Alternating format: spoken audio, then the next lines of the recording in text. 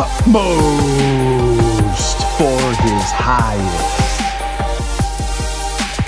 Praise the Lord, all you are. It's the 31st of October. Let's join in a prayer to ask the Lord to bless our time. Father, thank you for your word. Thank you for the glorious truth that it brings. Thank you that we can apply this today for your glory.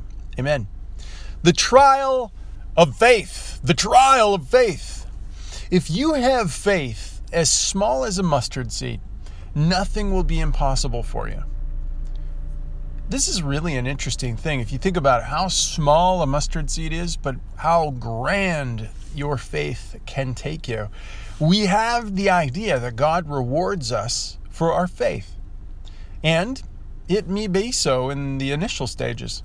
But we do not earn anything through faith. Faith brings us into the relationship of being right with God and gives Him His opportunity to work. Yet God frequently has to knock at the bottom, literally knock the bottom out of your experience as a saint to get you in the direction or direct contact with Himself.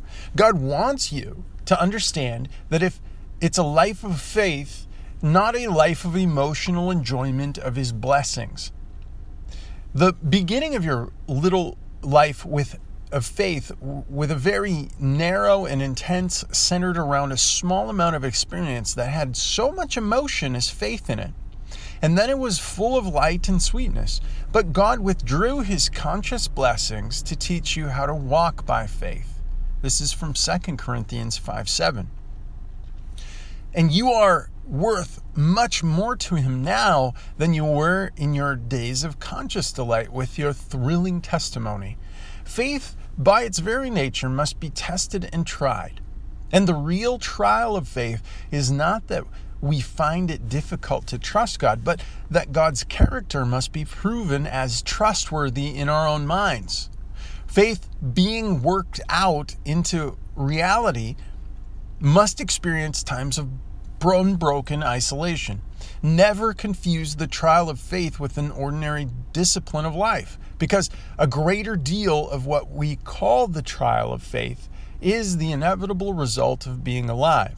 Faith, as the Bible teaches, is faith in God coming against everything that contradicts Him. Faith that says, I will remain true to God's character, whatever He may do. The highest and greatest expression of faith in the Bible, in the whole Bible, is, though He slay me, I will trust Him, from Job chapter 13. I know I have prayed that many times, and I'm thankful, Lord, for what you're doing and what you're walking me through. And I'd pray that anyone who hears this might be encouraged to praise your name, regardless of the situation. I pray you deepen that today, Lord, even as this headache is setting.